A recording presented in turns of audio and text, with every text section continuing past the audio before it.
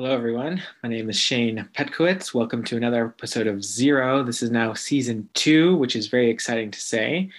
Hope you, if you've been listening, enjoyed season one, and really excited to bring you another season. It was going to be exciting list of people from, again, across the globe with all kinds of different backgrounds, trying to expand the scope a little bit beyond waste specifically and to encompass zero impact as well. And we'll also be changing the format a little bit from the previous season if you've been following along. So more details will to come towards the end of the episode. For our first episode, very excited to have Sami Aaron join us. We talk about the intersection of mental health and climate activism. We had a great conversation on how we can respond in the face of this significant change that's happening at the global level and how we can take a mindful approach to doing this. Sami is the founder of the nonprofit The Resilient Activist. Their mission is to build resilience, optimism, and hope in response to the impact of the climate crisis by providing community, stress relief, and nature-connected programming that supports positive ecological change. She has studies in meditation and yoga, along with a significant desire to guide others into a life rich in nature connection, and hopes to support those to strive and live in conscious harmony with the earth. So it was a great conversation, really in depth, and learned a lot about how we can bring mindfulness to our activism. Hope you enjoy.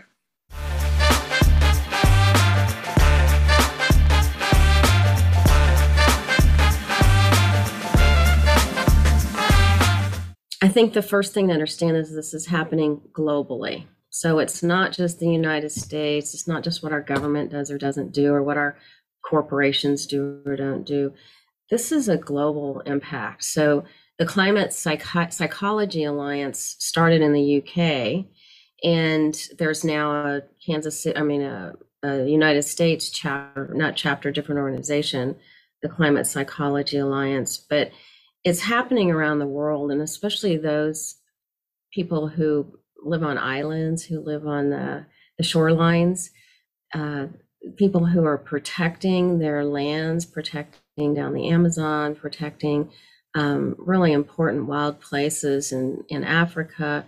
They've been experiencing the emotional impacts of climate change and the causes of it for so many years. And, there's this, if you want to talk higher level, there are hundreds of environmental activists who are murdered every year, or who are intimidated, who lose their jobs, who are threatened, their families are threatened because of the work that they do. And so the emotional impact is just grave. I know there was a big study maybe 10 years ago in India with recurring droughts and changes in the monsoon seasons.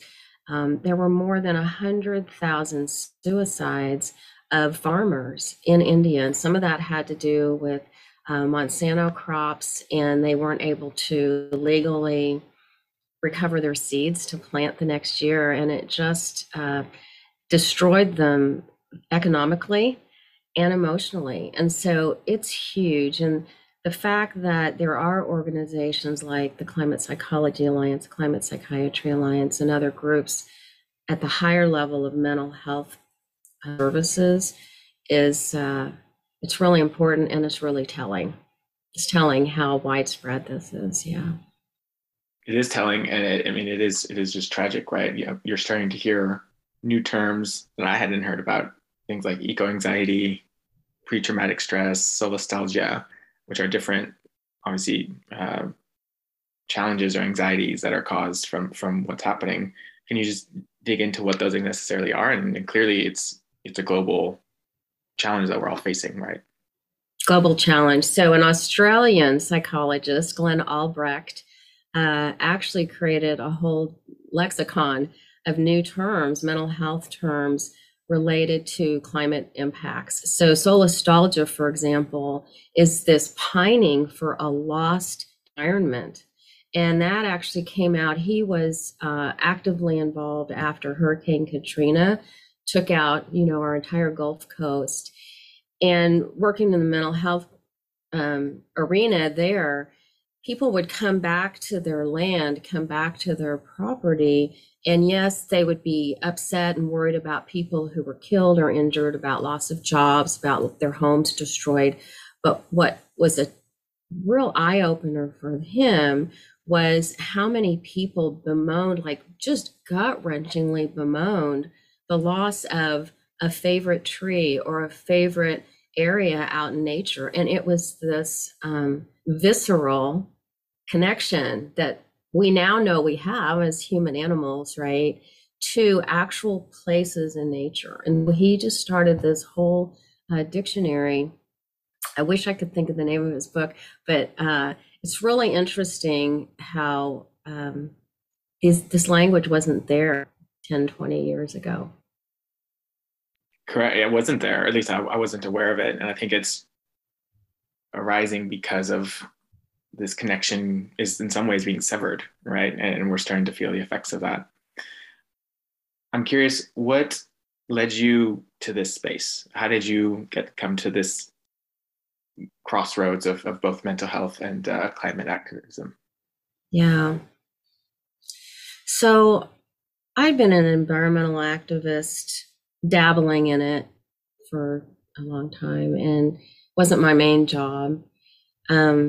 Really connected with my older son, who was also an environmental activist. And as he learned more and taught me more, and he studied at higher levels, he got to the place where he was in graduate school. He was working on a master's in urban and regional planning. He was in a joint law program. And we used to joke that he would be the only attorney in the entire world whose parents would always have to support him, because he'd be working for some nonprofit that just didn't have the funds to pay him a living wage. And there was a point where he understood so much about the global perspective and what was happening and all the systemic injustices, the social injustices that were partnered with that, and began to feel that he wasn't going to make any difference. And in 2003, we lost him to suicide. And to be really frank, even though I was an environmental activist myself, like, and I got it, I didn't get it to the level that he did. And I had no idea really of where his head was emotionally and where his heart was during those last maybe 2 years or so of his life. And I think I know that that's what the impetus was, to start with the resilient activist. And so 2003, he's been gone almost 19 years now. And it took me about 15 years to feel like I had enough tools in my tool belt to be able to support people like him. And so going through my grief process after he passed, one of his friends took me to yoga the next day, and yoga, meditation, yoga breathing practices really were so important to me. I became a yoga teacher, a pranayama teacher, yoga breathing, and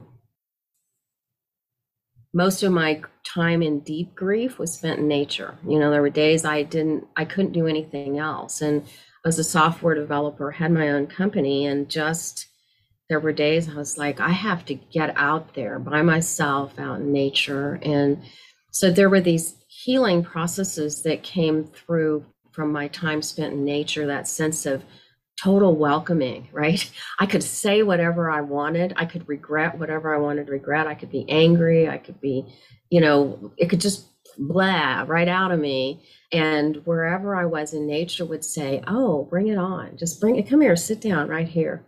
And just let the sun shine. Look at you, Shane, you're getting me all teared up. It was like this sense of welcoming that I needed. It was part of my healing. And so that, plus my activism, plus my grief, plus his grief, it's like it all came together. And there was a moment I was retiring, I was closing my software business. And I thought, I think I have a lot of tools that that maybe were available to him. I mean, he lived in San Francisco. If he wanted to take yoga I'll bet he could have found a yoga studio, you know what I mean? But it wasn't that focus on, because this is your grief pertaining to climate change. It is now, 20 years later, right? But back then, there wasn't that understanding. And so that's my story. It was like, I had the words the resilient activist in the back of my mind. I didn't know what the organization would look like, but that was the goal. So, and thank you for sharing that. It is, I mean, it's tragic, the fact that individuals, we really kind of feel really so much grief when we see the destruction of this world. So thank you for sharing that. And I think, having had my own personal mental health challenges independently, I can definitely acknowledge the benefits of being in nature, of breathing, of meditating. I don't do too much yoga, but I do like to go run, just like running out in the mountains. And so that has been hugely beneficial to me when I'm going through my own personal challenges. So I acknowledge that. So one thing I do want to dig into is I think you were involved in the nature process, which I think speaks a lot about too, having a sustained connection with nature. And this is something I've definitely felt, but I wanted to get your thoughts on what's that feeling of connecting back into nature and being in nature for you? sure. So the nature process was, I had connected with a woman in Scotland. Her name's Tabitha Jane, who, she has a book out called The Nature Process. It's not her main focus anymore. She's shifted into working with sustainable businesses and business coaching. But we connected for a number of years. She had suffered a loss in her life and found nature was, her salvation. And we basically did the same thing. There were these steps we would go through, and she had the clarity to say, well, if you do these 5 steps anytime, you're going to have this like release, like you can just leave your grief right out there in nature. And so the nature process was this kind of all around encompassing, really deeply connecting to nature. And it's where maybe you have an idea, a thought, a worry, a decision to make, a dilemma, a grief, whatever, and you decide you're going to go out to nature with that. And so you pack a lunch, like you get whatever your body needs to be comfortable. You've got the appropriate clothing on and sunscreen and a sun hat and whatever.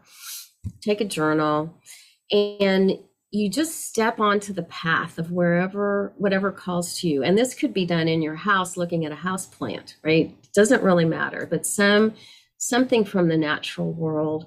You step into that place, and the first thing you start doing is looking around, and you're like, and you notice your breath, and you're like, where do I want to sit, right?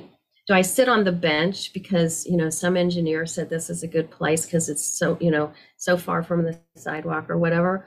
Or do I, and you start noticing, oh, that's really interesting. And maybe you'll notice an area that's brighter, that's sunnier, or that just feels so welcoming. So this is this natural attraction, and you just step into it. And it's as if you decide to immerse yourself into that place. You open all your senses, like you literally spend time noticing what you hear and looking at the colors. And it's a kind of an or it's based on an eco-psychology perception of how many senses we actually have. So we think we have 5. Okay, some people think we have 6. Depends on who your audience is, right? What we really have is these receptacles. So we have our sense of sight, but oh my gosh, what we really have is a sense of shape and form and direction and color and movement, all these things that are just being received through our eyes. But each one of those is a sense in itself. So that's the nature process, is to be there with this mindset of, here's the problem I'm bringing today, or the question that I have. And as you're sitting there connecting with this place, you begin to notice these metaphors, right? And it's like, oh my gosh, that's just like me. And so, there's an article on our website that is called Building Community, a Forest Metaphor. And it was kind of how I started the Resilient Activist. And I was sitting underneath a tree, and I'm looking, and it's this kind of fat tree that has these humps on it. And I'm like, wow, that could be like droopy boobs and a big butt and a belly. And I'm like, yeah, it looks just like me. And it kind of had, lots of curly hair and what leaves and stuff. And it was this mother tree. And I was like, oh my gosh, the mother tree. And like, what would that mean from the resilient activist perspective? What if I was a mother tree? And that's how the nature process works. It's like you really connect, you have a thought, an idea, wish, whatever, and there's some metaphor that'll help take you into kind of a deeper understanding, maybe a bit of biomimicry or whatever.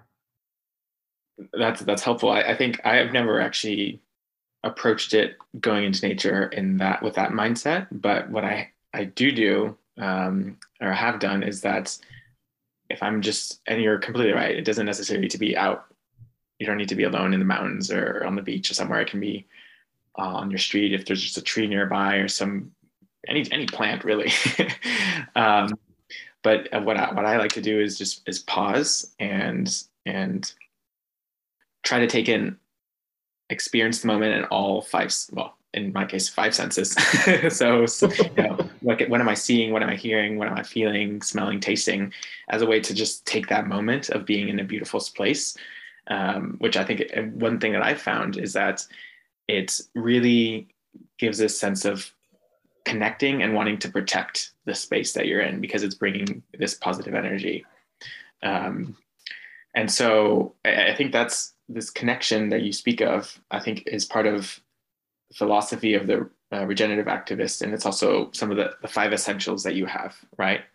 So yeah. Can you just speak to what that means to you? Yeah. So the five essentials, it was like when I started the Resilient Activist, I just had these teachings that wanted to pour out of me, how to be zero waste or how to put in pollinator habitat or I don't know. I just had all these, why do people kill tomato hornworms? When they actually, if you let them live, they turn into the sphinx moths and they're like amazing. They're like the hummingbird moth. I mean, they are, and it's like people need to know this stuff. So I had all these things that just wanted to come out of me. And in working with someone, as we have set the organization up, was like they kind of melded into these five categories of here's what feels really important to me. So the first one is reconnect to nature. So that is just exactly what I just talked about. Just get out there, be in nature, understand it, pay attention to it. So if you're running, I think Shane, you had mentioned to me earlier that you're a runner. Spend that time before you actually start that run to be in the moment, to notice the weather, notice the temperature, pay attention to the color of the sky and the feel of the soil or the pavement or whatever it is beneath your feet, so that you are part of that, you become part of that, part of nature. And we can do that in our everyday lives. The second one is to respect all life. And so some of that has to do with, pollinator habitat and extinction awareness and all of that. And yes, we want to protect and, whether it's factory farming or whatever the concept is of being in kinship with and respecting all living beings, there's this other perspective of respecting our own lives and taking the awareness that we can't do it all and we can't even understand it all, let alone do it all. And we can only do so much. And so respecting our own lives and finding the way to be nurturing, like in the same way you'd care for other people, it's really important to care for yourself. So for the longevity of your activism, you need to be replenished yourself. So that's respecting all life.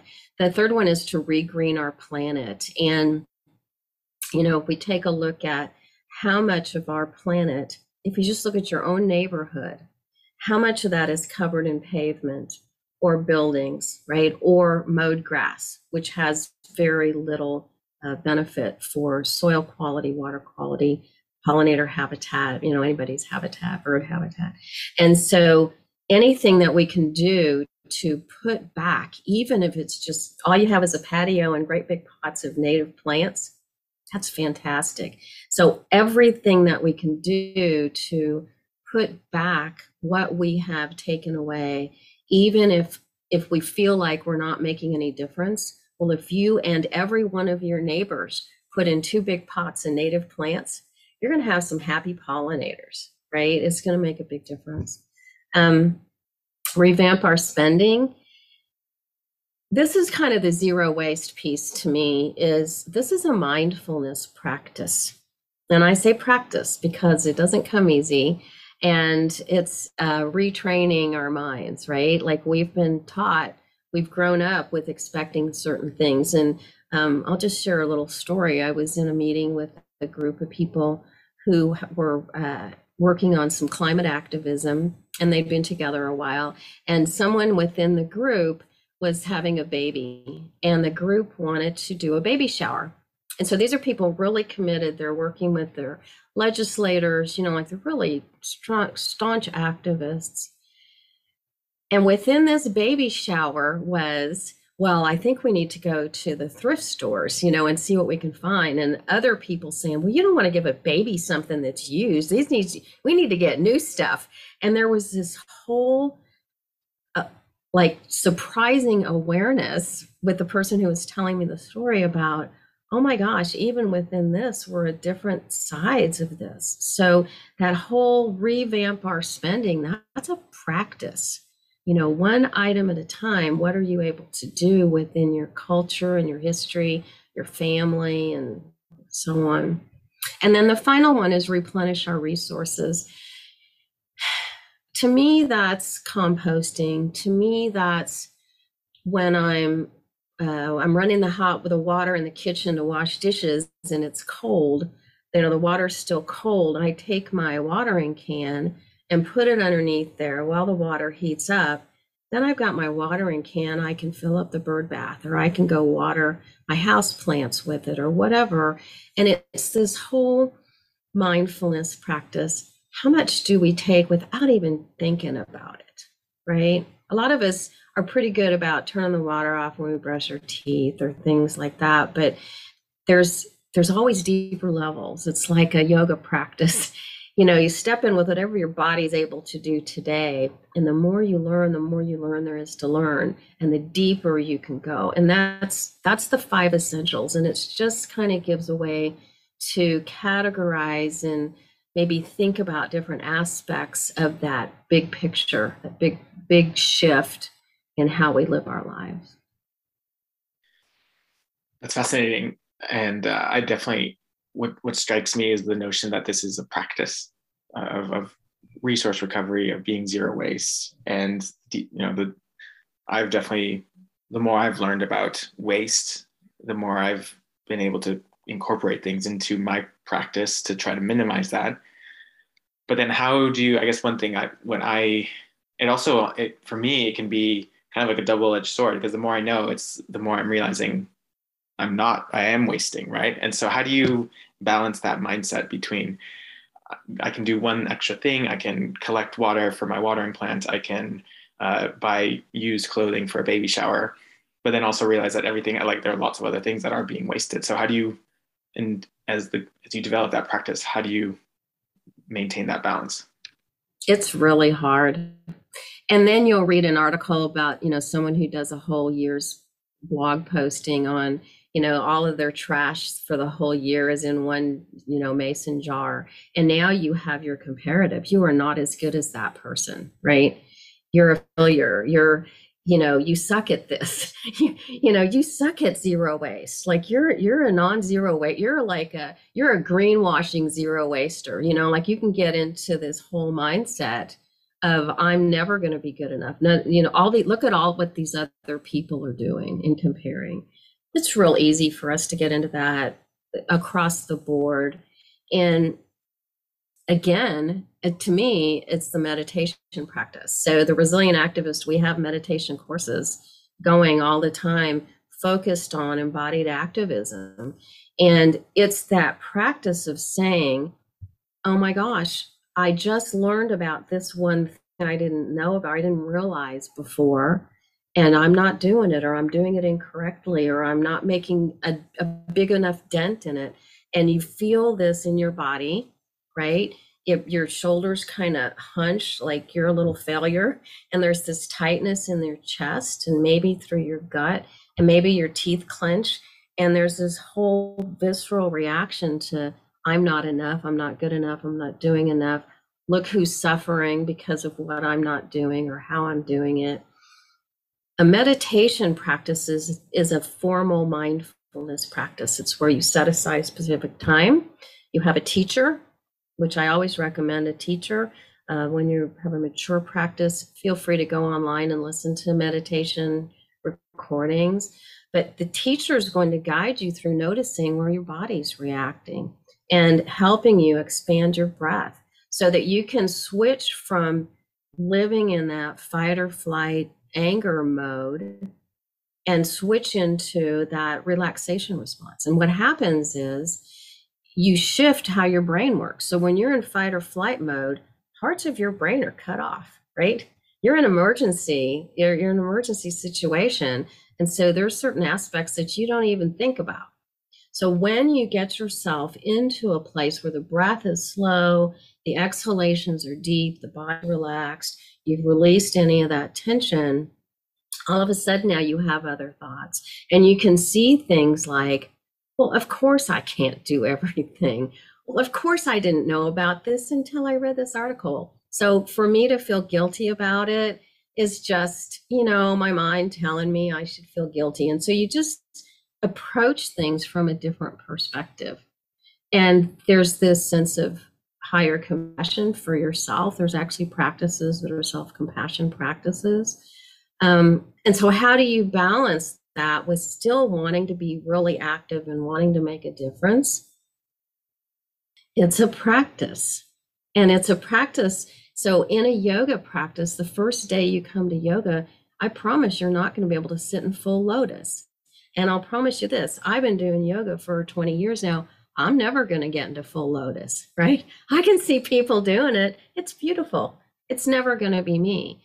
And so there's this, the balance is what feels right for me. As I make a decision or I'm going to do something, it's just that same piece of being out in nature, what feels really good. And so I had an activist one time really just rake me over the coals for not wanting to go with them down to our state capitol to confront our legislators about something.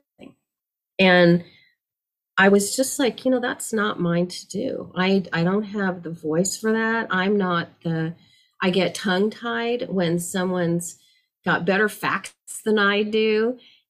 That's not me. Thank goodness there are people that are able to go do that. That is theirs to do. But when I think about confronting and using, blame and all that kind of thing, I close up.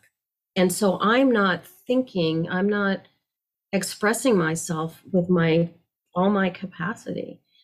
So part of the meditation practice and the mindfulness practice of this is, well, what isn't mine to do? Or what couldn't I have possibly done because I didn't even know it before? So I'm okay with that. So today I know about this and I'm going to do that. Or today my family's ill, or I've got some deadline at work, or I don't have the money. I really don't have the money to do that thing right now. And I'm going to be okay with that. And maybe I can send an email to the people who are doing that, who are working on that, and thank them for what they do. And maybe that's enough, because I'll tell you, every time I get an email with a thank you, I just go, phew, I'm doing a good job. I am making a difference, and I made a difference in this one person's life. How are zero waste activists, climate activists responding to this approach that you're providing? Because I think it seems like the philosophy is, if you prioritize your own well-being, that's gonna naturally allow for the improved well-being of the planet, right? And vice versa. So are people open about it? Do they even get the connection? Are they reticent? How do they respond? Well, I would say yes. So everything you said, yes, that's how people are. So my response to this person was with the baby shower Wow, what a great opportunity for you to bring these people together and take a couple deep breaths together and say, here's the deal. We all really care about the same topic, and we're all at different places. And how do we align this as opposed to, I think you're right, or I think I'm right. What can we do? And I'll just take the resilient activist, for example. There was this sense of, as an organization, so in her case, as a group, or as someone who has an identifying title, I'm a zero waste aficionado, right, or whatever. We set our standards. And so we can set the standards as a group. So we have on our website, when we have in-person events, and I know we're going to have them again, I just know it. When we have in-person events, here's what we're going to do. And we put that in writing on our website, right? We're going to compost. We have our own dishes and cutlery and whatever. And this is our standard. This is what we believe. Do each of our board members do that for every one of their events at their homes? Probably not, right? Because there's pushback. There's family that will just make total fun of you or be really ticked off because it's the holidays and you're not letting them use paper plates, and someone's going to have to clean up and the whole, so there's this sense of, what is the standard, or what's the utopian, what's the ideal, what would you love to achieve? And then there's allowing the reality, being with the reality and balancing how that feels. Like, is it going to feel better to have a big argument with your sister about using real dishes versus just saying, well, okay, let me get compostable paper plates this time and I'll take them home and put them in the compost. So that's what I'm talking about, coming away from anger and confrontation, or even your own personal checklist of what you have to do and how you have to be and how you've identified yourself and what would people say if you didn't, right? To being in this more relaxed state about, oh, here's the problem. Here's what they want. She wants to not have to wash dishes. I can get that, right? Here's what I want. I want zero waste, but there are compostable ones. So it's a different way of approaching that and approaching your own personal requirements that you think, your own personal identity, your own card carrying zero waster, that God forbid you should have to stick that in your back pocket once in a while. So nobody knows that's who you think you are. Yeah. And in terms of I think there are two key areas of, okay, how do I approach this that really, in some ways, I feel the most guilty about, and when it comes to zero waste. First one is as you're getting on the plane, right? Flying, traveling. Because if I'm going to go see family or if I'm going for work or going to go see friends, obviously I would want to go do that, but I'm aware of the emissions that are associated with it. And then two, the one that I'm most interested to kind of daily life is, single use plastics. If I buy a takeout order and there's just the extra spoon and fork and knife and it's used for 5 seconds, 5 minutes, and then it's thrown away. So how do you have any tips, very practical tips, or about how to improve mindset or improve that practice about how to approach these things? Traveling is really hard. And I can remember the day as a software developer and having clients out of town. I would travel a lot on airlines. And I remember bringing home all my recycling in my suitcase. So I would have, like, from a hotel room, I'd have the empty toilet paper roll and the, little empty bottle of shampoo or whatever. Of course, we all drank out of plastic water bottles back in the day, and I'd just bring them all home. And my husband would be like, what are you doing? Well, there were no recycling bins anywhere, right? Except the place we could take them to at our house. And we didn't even have curbside at the time. So I get that. Just how do you have your routine, you know how to do these things in your home. What do you do when you travel? And the first thing is you just give yourself a little slack. So, assuming that you've already been mindful about the travel itself, and you've said to yourself, I don't have the time or the money, or I have to be there by a certain date, or for whatever reason, I really need to fly, then allow yourself that and say, okay, I've been mindful, I've thought about this, and this is going to be the best thing I have to do, right? Because the next time you might make a different decision. And that's part of that practice. It's being mindful about your choices. There's this other component called hand printing. Hand printing is where you do what feels right for you and set the stage and make it easier for others to join you in that. Right? It's not dogmatic. It's not laws. It's not regulations, right? It's inviting people. So I give the example, one of the yoga studios I used to teach at, the owners were really environmental, and they had a big recycling bin, curbside recycling pickup. And that recycling bin was way in the back closet by the trash bin, by the back door. Handprint. And so people coming to yoga with their water bottles, of course, and then there's the toilet paper rolls and whatever, would throw them in the trash. And then the studio owners would take the trash container back to the big bin and separate out, right? The recycling. A, disgusting, but B, okay. So hand printing is where they create a beautiful recycling bin, right? I mean, they make it beautiful because yoga people can do that. And they put it by the front door, and they put another one in the bathroom, right?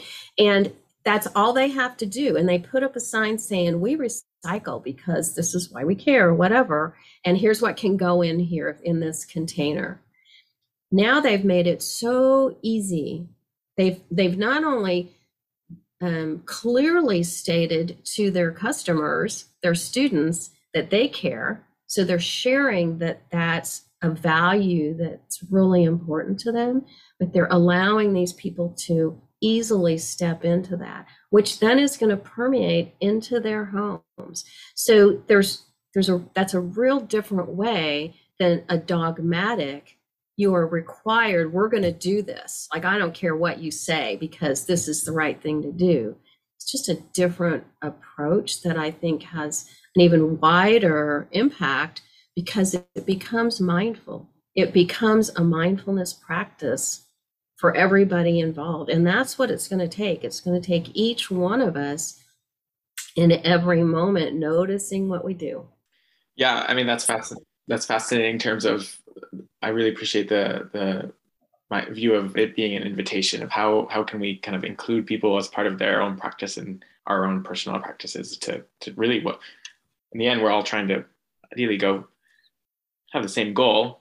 We enjoy being in a space where we're feeling fulfilled and mindful and we're doing something that we enjoy, right? So imagine that where everyone's kind of going in the same direction, but how do we encourage that if people are at different stages of the practice?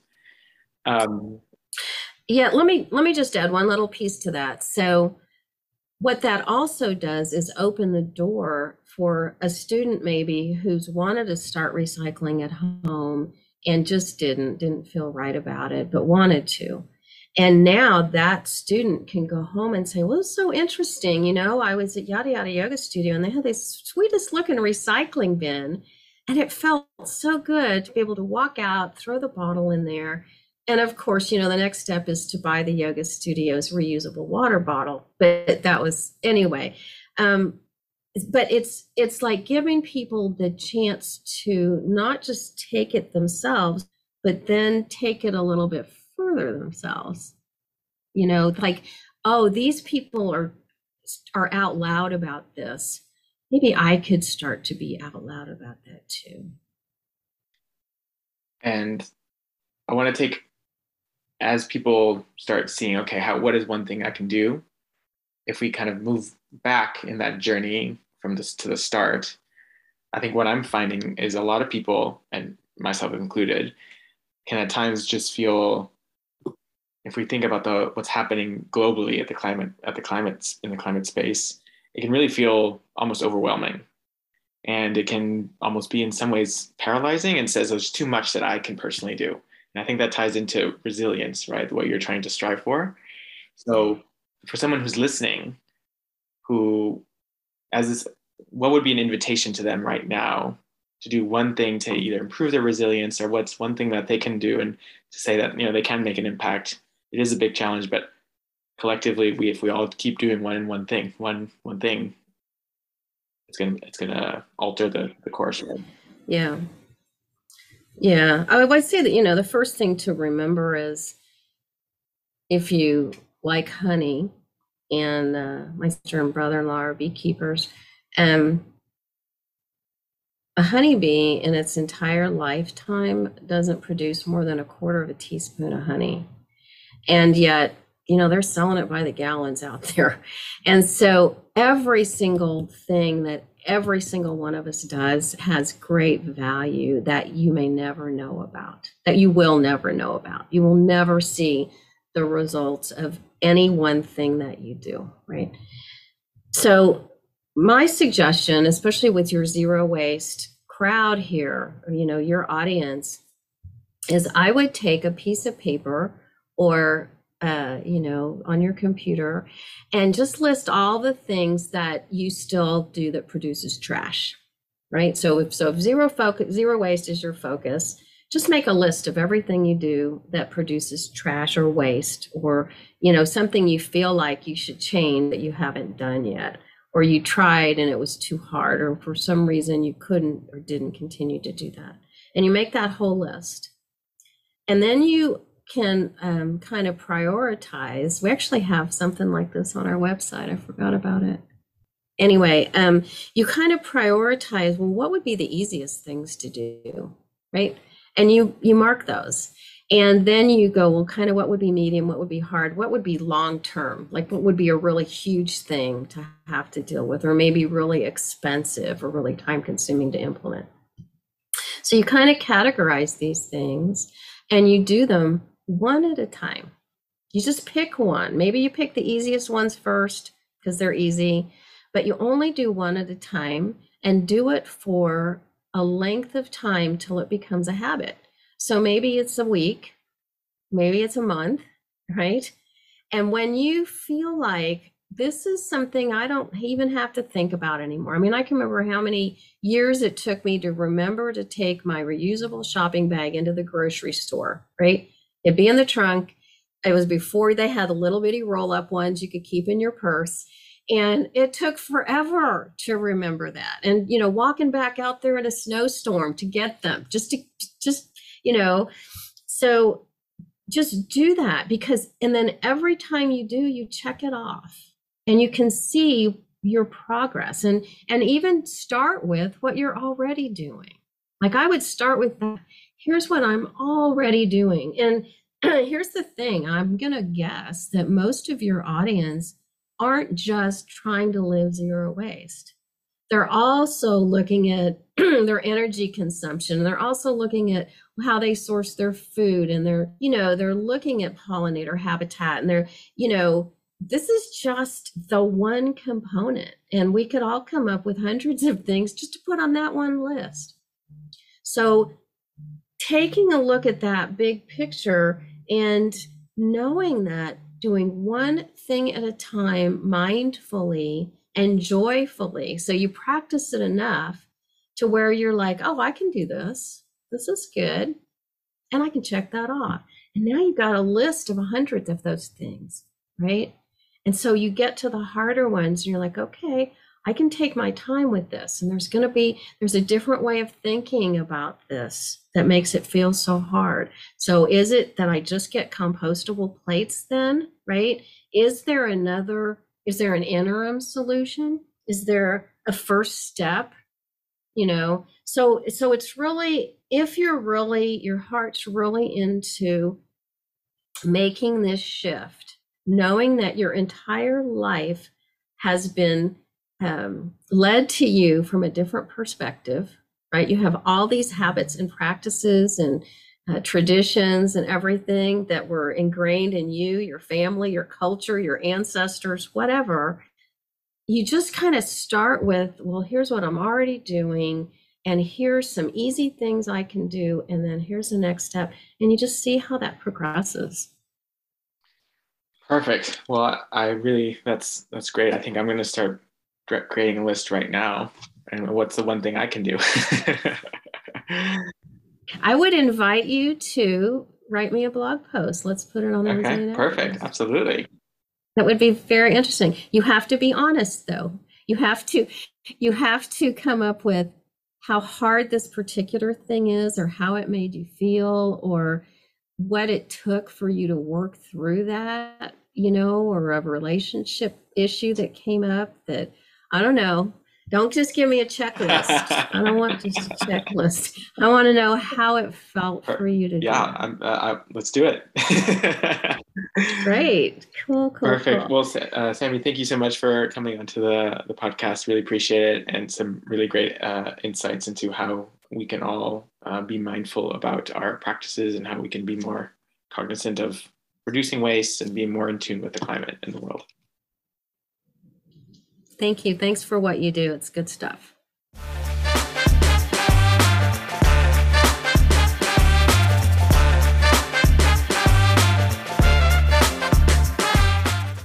Hello again. Hope you enjoyed the episode with Sami Aaron. I certainly did. And for the rest of the season 2, I was thinking we could go a little bit on an interactive journey together based on the recommendations that these individuals come and provide in the episodes, where we can kind of work through each of their one thing that they can do. And we can do that throughout this season and see how it goes. So for episode 1, obviously, Sami recommended that we put together a list of things that we can potentially do to try to reduce our waste that we create, making it as extensive as we want and just focusing on one thing. So that's what I'm going to be doing over the next week, is drafting this list, choosing one thing to try to eliminate from the waste that I'm generating over the next week. And then I'll report back, and then we can focus on what the next recommendation is. So that's what I'm working on. If you're interested, please join. Can comment in the episodes when they're posted, and we'll see how it goes. Have a good one.